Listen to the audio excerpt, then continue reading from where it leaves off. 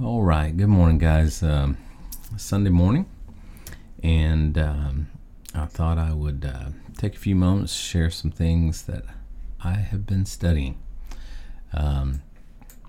What I have been studying lately is fundamentals, or what I'm going to call fundamentals of Bible interpretation. Fundamentals of Bible interpretation. And what I find is at least 7 fundamentals that you need to use when you're trying to interpret the Bible. So I'm going to take a few moments this morning and go over some of them with you. And again, these are kind of fresh notes for me, so I may get a little scattered here and there, but I'll post them when I'm done, but I'm going to call the 7 fundamentals of Bible interpretation. Good morning, Brad. How you doing today, buddy? First fundamental of Bible interpretation. This means when you go and understand there's a difference between interpretation and application. The Bible only has one interpretation. It means what it means, okay? Application, there can be many applications, but there's only one interpretation. So a true student of the Bible is going to go for the proper interpretation.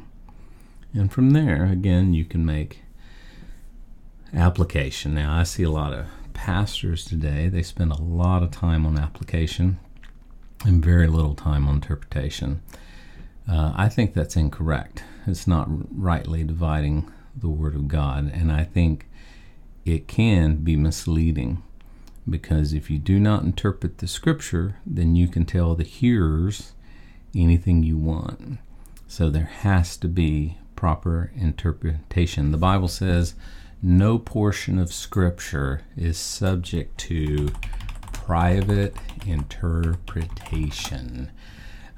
That comes from 2 Peter 1, verse number 20. Knowing this first, that no prophecy of the Scripture is of any private interpretation.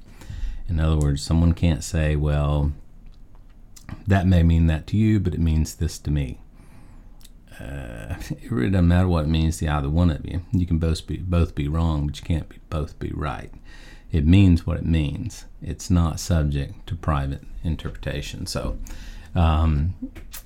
the first fundamental of biblical interpretation. Number 1, the Bible must be rightly divided so that it makes sense and it does not contradict. A lot of times we hear things that sound contradictory because we are not rightly dividing the Word of God. You listen to people talk about how you got to be baptized to be saved. You have to speak in tongues. You have to repent. You have to go do this. Again, they're not rightly dividing it. And therefore it doesn't make sense. And you actually see seeming contradictions in the Scripture. So in order to rightly divide the Bible so that it does make sense and it does not contradict, we must ensure that we determine who is speaking in the context and to whom are they speaking. Okay? There are only 3 groups that are being addressed in the Bible at all times. It's either addressed to the Jew, it's being addressed to the Gentile, or it's being addressed to the church. Okay? Those are the only 3 groups that are being addressed in the Bible: Jew, Gentile, and church. We must know who is speaking and to whom are they speaking to in order to arrive at a proper interpretation. So, number 1, rule of Bible interpretation. It must be rightly divided so that it makes sense and it does not contradict. Number 2, we must realize the distinctiveness of Paul's epistles for this dispensation, we must realize that there is a difference in the writings of Paul and the writings of the other apostles. Again, if you do not do that, it will not make sense and it will start to contradict. Now, I use the word dispensation there, and that throws a lot of people off because today there are basically two views of Bible interpretation. There's what they call the covenant view. These tend to be the Reformed, the Calvinist types. And there's what's called the dispensational view. I believe that for the Bible to be rightly divided, it must be viewed from a dispensational standpoint. If not, it's not going to make sense and it's going to contradict. What is a dispensation? I wrote some quick notes here in regards to a dispensation. A dispensationalism is the recognition that at several times throughout history, God did something that fundamentally changed the rules. That doesn't mean that God changed. God does not change. But God's method of dealing with man has changed several times throughout history. For example, you and I do not live in the Garden of Eden, in which everything is provided for us. God dealt with Adam and Eve in a far different way than he deals with us. You and I, we speak different languages and we have different ethnicities. Prior to the Tower of Babel, that was not the case. After Genesis chapter 12, Abraham is the focus of the narrative within the Bible. It's dealing with Abraham, who was a Gentile, who was called out. God dealt differently with him than he did people prior to Genesis chapter 12. And then also God, beginning in Exodus number 20, dealt differently with the people than he did prior to Exodus chapter number 20. What happened in Exodus chapter number 20? We have the law. Over 613 laws were given in order for the people, the descendants of Abraham, who were now called Jews, could have a right relationship with God. Again, God did something that fundamentally changed the rules or his relationship with man. The Apostle Paul declares that these laws, these same laws that was given in Exodus 20 and onward, are no longer binding on the church. That circumcision that was given in Exodus, that the Sabbath laws given in Exodus, the unclean food laws that was given in Exodus, and other regulations of the law are now a thing of the past. Okay? So dispensationalism is a recognition that at several times throughout history, God did something that fundamentally changed the rules. The word in the Greek for dispensation is oikonomia. It's where we get the word economy. There are many economies in our modern world. Some economies run on the euro, some economies run on the yen, others run on the dollar. They're economies. The Greek word literally means house law or house rules. The house law for debts in the United States is the dollar. But if you go to another economy, the house law is different. If you want to deal in this economy, you have to exchange your dollar, your yen or your euro to our dollar. Why? Because our house laws are different. In the same way, you cannot spend the currency of one biblical economy or one biblical dispensation in a different biblical dispensation. I hope that makes sense. So, number 2, we must realize the distinctiveness of Paul's epistles for this dispensation. We're not living in the garden. We're not living in the time before the law. We're not living in the day of Abraham. Okay?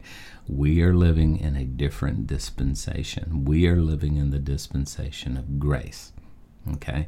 Therefore, we need to realize the distinctiveness of Paul's epistles. Paul, listen to me carefully, Paul was the only apostle that was sent to the Gentiles. The only apostle sent to the Gentiles.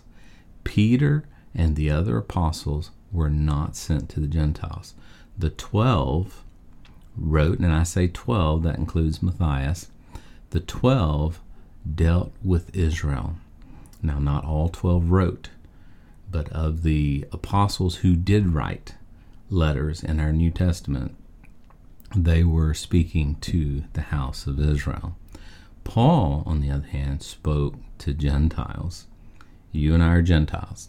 Okay, let me show you some scriptures that might help in this regard. Acts 9 and verse number 15 says, "But the Lord said unto him, Go thy way, for he is this is the calling of Paul. Go thy way, for he is a chosen vessel unto me to bear my name before the Gentiles. And I will show him how great things he must suffer for my name's sake." Romans 11:13. Let's look over there. Romans 11, verse number 13. "For I speak to you Gentiles," this is Paul speaking, "for as much as I am the apostle to the Gentiles." That's Paul speaking. And it's replete. Go to Galatians chapter number 2. In Galatians chapter 2 and verse number 2.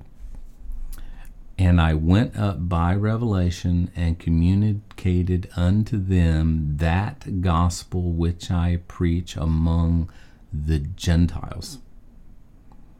So Paul was preaching a gospel to the Gentiles. Galatians 2 and verse number 8 says, "For he that wrought effectually in Peter to the apostleship of the circumcision, the Jew, the same was mighty in me toward the Gentiles." So, rule number 2 of fundamentals of Bible interpretation, we must realize that the distinctiveness of Paul's epistles, or realize the distinctiveness of Paul's epistles for this dispensation. Rule number 3. The gospel that you and I preach today is the gospel of the grace of God. It is not the gospel of the kingdom. The gospel of the kingdom was preached by John the Baptist. It was preached by our Lord himself. And it was preached by the apostles. The gospel was basically repent and be baptized, for the kingdom of heaven is at hand. You and I preach the gospel of grace. The gospel of grace, or what is called the gospel of the reconciliation. Okay? Understand, the gospel of grace is the death, the burial, and the resurrection of Jesus Christ. Jesus didn't preach that gospel. John the Baptist didn't preach that gospel. And none of the apostles preached that gospel. Or none of the 12 apostles preached that gospel. There's a difference. And when you start taking things from the gospel of the kingdom and start trying to apply them, case in point, you start saying you have to be baptized to be saved. Where are you getting that? You're getting that from the gospel of the kingdom. When you start saying, oh, you got to endure to the end or you're going to lose your salvation, where are you getting that? You're getting that from the gospel of the kingdom. So, third rule of Bible interpretation. We need to realize that there's a difference between the gospel of the kingdom and the gospel of the grace of God that the Apostle Paul taught. Number 4, when it comes to Bible interpretation, there are at least two modes of baptism in the Bible. There's two. The baptism that happened in regards to John the Baptist was very different from the baptism that we in the body of Christ have. The baptism of John was baptism unto repentance in obedience to the gospel of the kingdom for their salvation, and it involved water. The baptism of the church is the baptism of the Holy Spirit. Two different deals, not related. They symbolize basically the same thing. One was baptism unto the message or an acceptance of the gospel of the kingdom, and then the baptism of the Holy Spirit is an acknowledgement of the gospel of grace. For example, I'll show you in Romans chapter number 6. Romans chapter number 6. I don't know where. What shall we say then? Shall we continue in sin that grace may abound? God forbid. How shall we that are dead to sin live any longer therein? Know ye not that so many of us as were baptized into Jesus Christ were baptized into his death?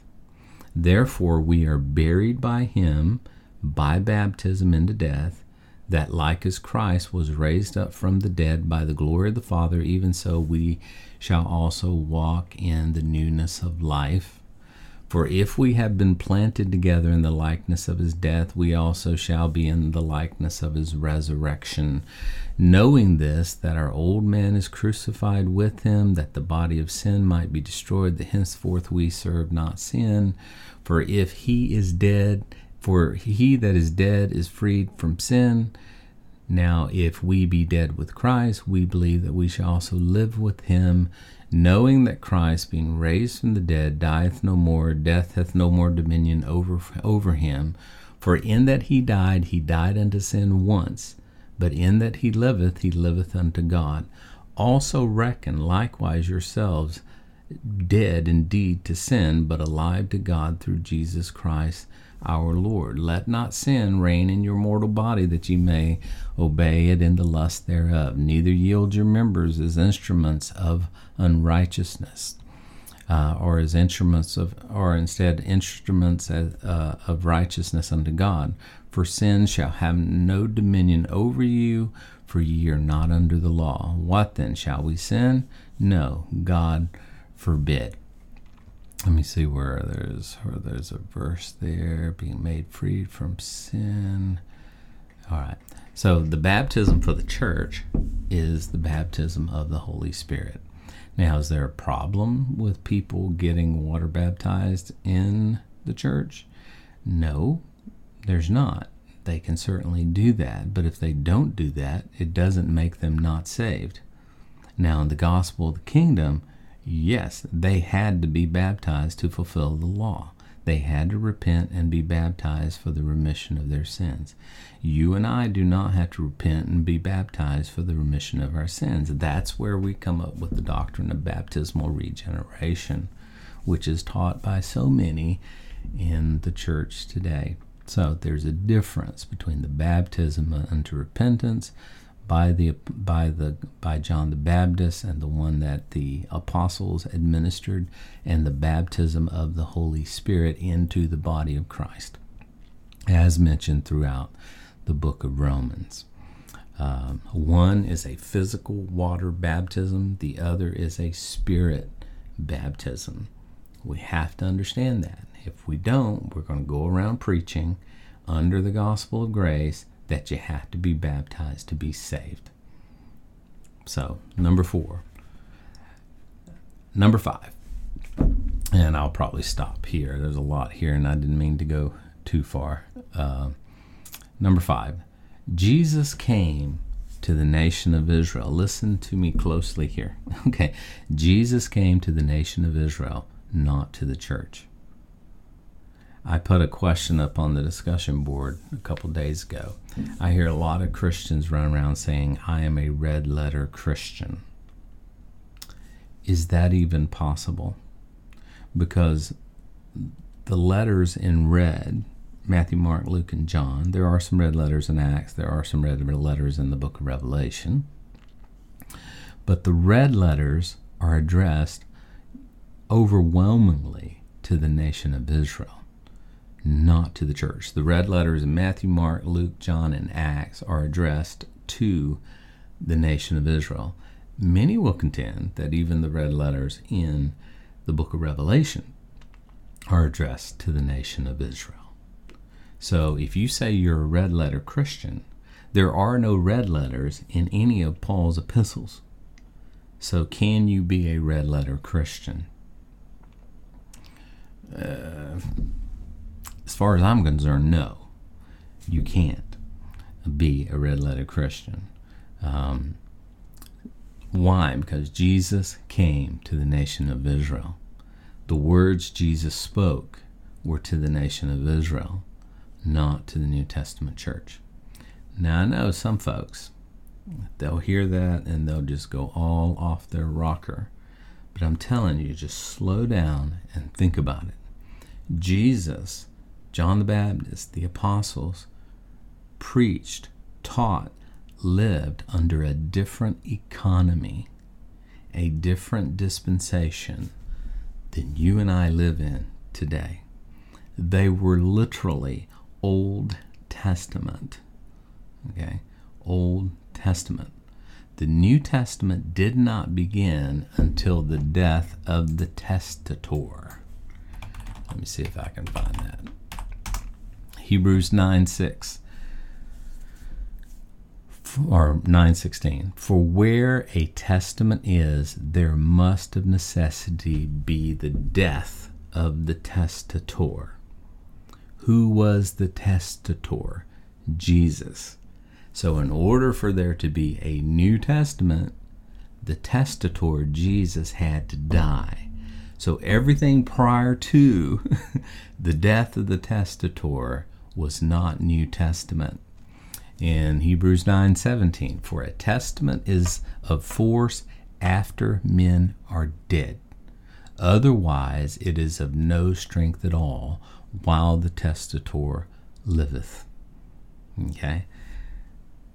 John the Baptist, the apostles, Jesus, Old Testament, until the death of the testator. Jesus came to the nation of Israel, not to the New Testament church. The church was revealed by the Apostle Paul. Now let that sink in. The church was revealed by the Apostle Paul. Let's look at some proof text for that.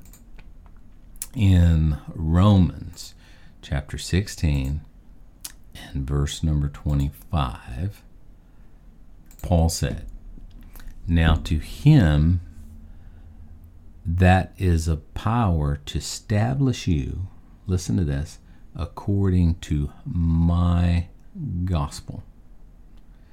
Not the gospel of the kingdom, my gospel. Not the gospel of the other apostles.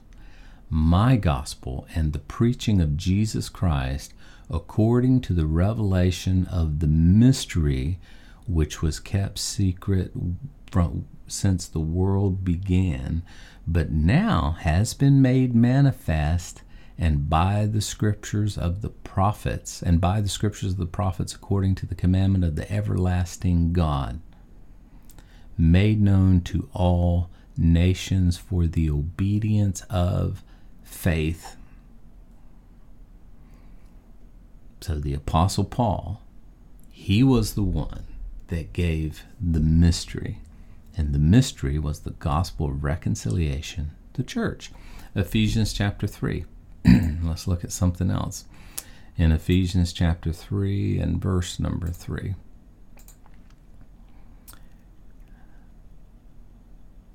For this cause, verse number 1, I, Paul, the prisoner of Jesus Christ, for you Gentiles, if ye have heard, listen to this word, of the dispensation of the economy of the grace of God, which is given to me for you, how that by revelation he made known unto me the mystery, as I wrote afore in a few words, whereby when ye read ye may understand my knowledge in the mystery, which in other ages was not made known unto the sons of men, as it is now revealed,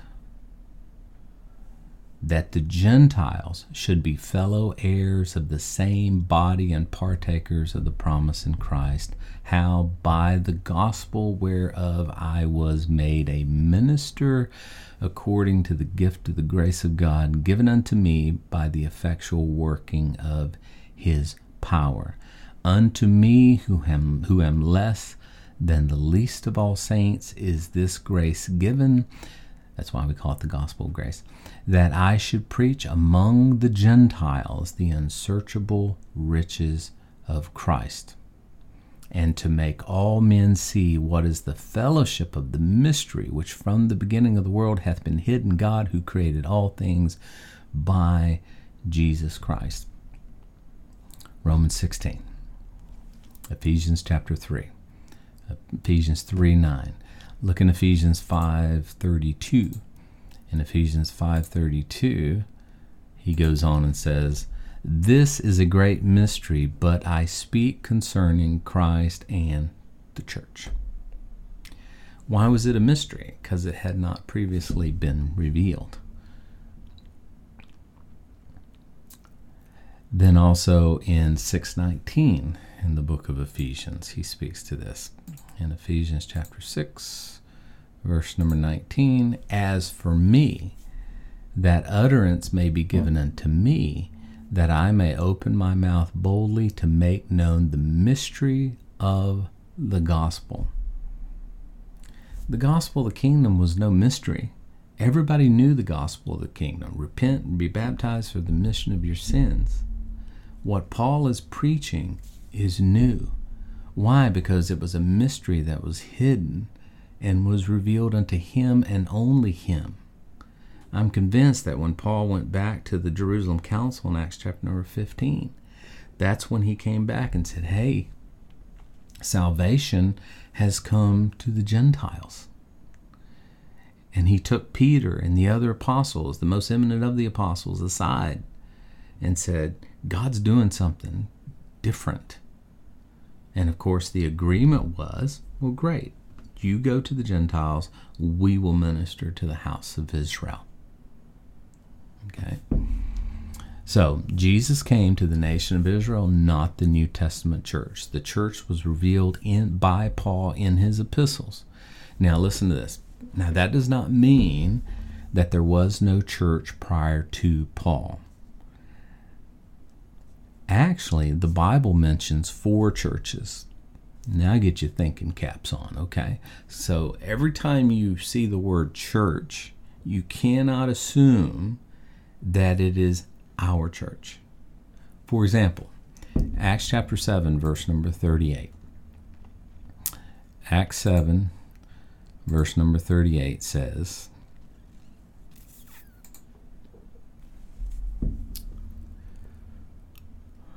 let's see, Acts 7:38. Boom, boom, boom. This is he. Let me get some context here. 7:38.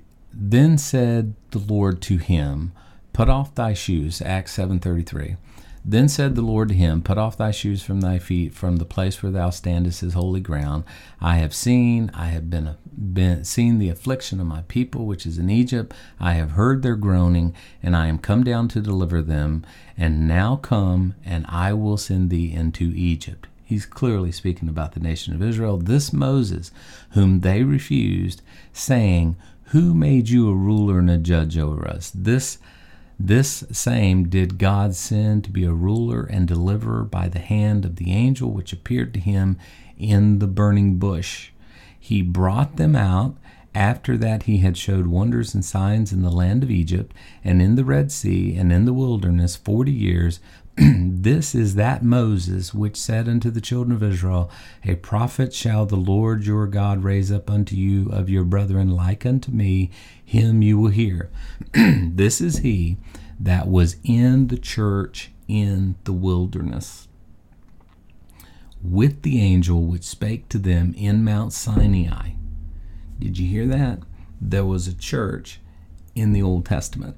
There was a church in the wilderness. Now, the word church literally means just ecclesia. That's the word for it. And it just literally means a called out, or called out ones. The nation of Israel were called out among the other nations. Abraham, a Gentile, was called out, sanctified by God, and made a peculiar people. That became the church in the wilderness in Acts 7:38. So again, there's 4 churches mentioned in the Bible. The first is the church in the wilderness. The second is the kingdom church in the Gospels that was in operation all the way through the Gospels and up into the book of Acts. They lived in a commune. They selected men to help in the food distribution. They were the ones that embraced the gospel of the kingdom.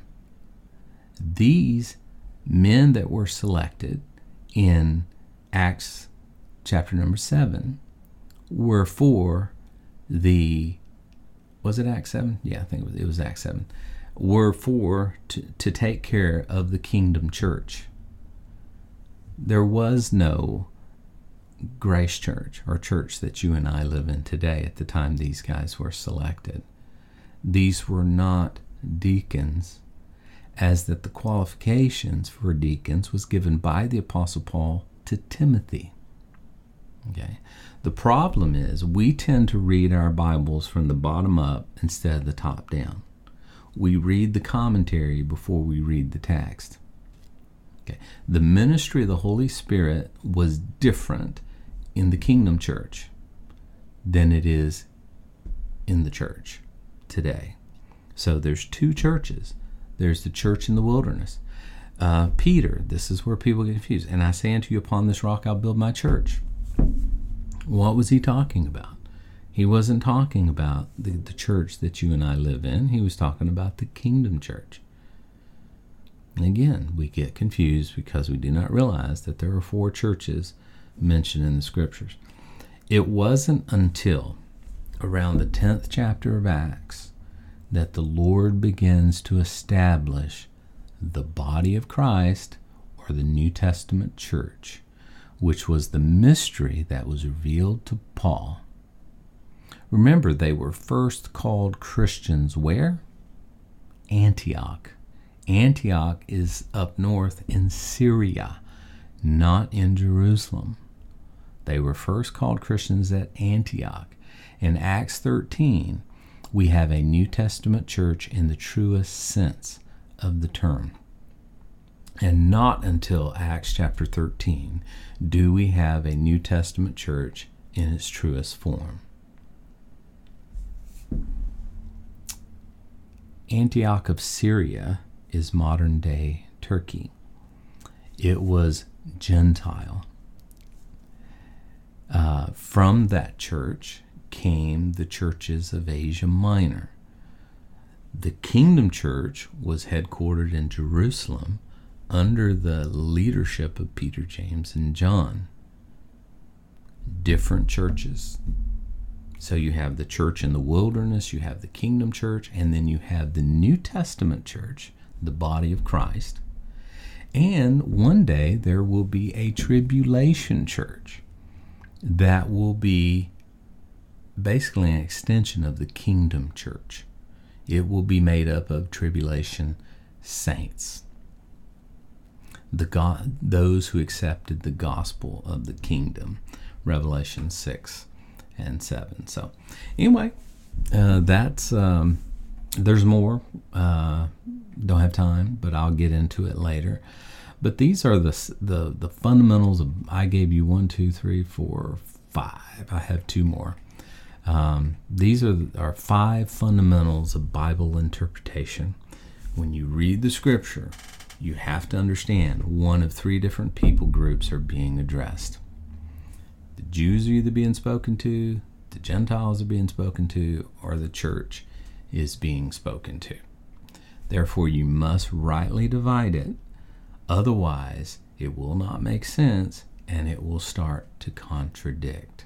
So much of the division within the body of Christ today is because of an inability or an unwillingness to rightly divide the Word of God. Number 2, we must realize the distinctiveness of Paul's epistles. They are for the church. Number 3, the gospel that we preach is not the gospel of the kingdom, but the gospel of the grace of God. Number 4, there are at least 2 modes of baptism in the Bible. There is the baptism with water, which is called John's baptism, and there is the baptism into the body of Christ, which is for the church.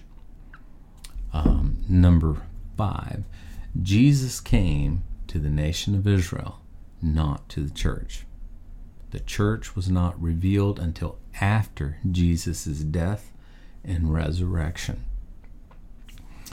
And there were at least 4 churches. I can only find 4. Church in the Wilderness, Kingdom Church, New Testament Church, and one day there will be a tribulation church once the New Testament church is taken out. So anyway, just some fundamentals of Bible interpretation. I've got 2 more. Got a few more things I want to say about it as well, but I'll do that next time. Thank you for joining me there. I don't know if that's Brad or Allison.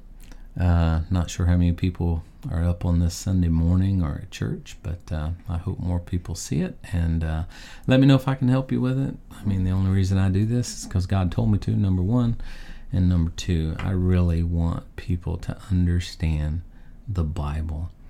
I hate to see people seeing the Bible as not making sense and contradicting. It won't if it's rightly divided. God bless you. Remember always, God loves you, wants the best for you, is working all things out for your good.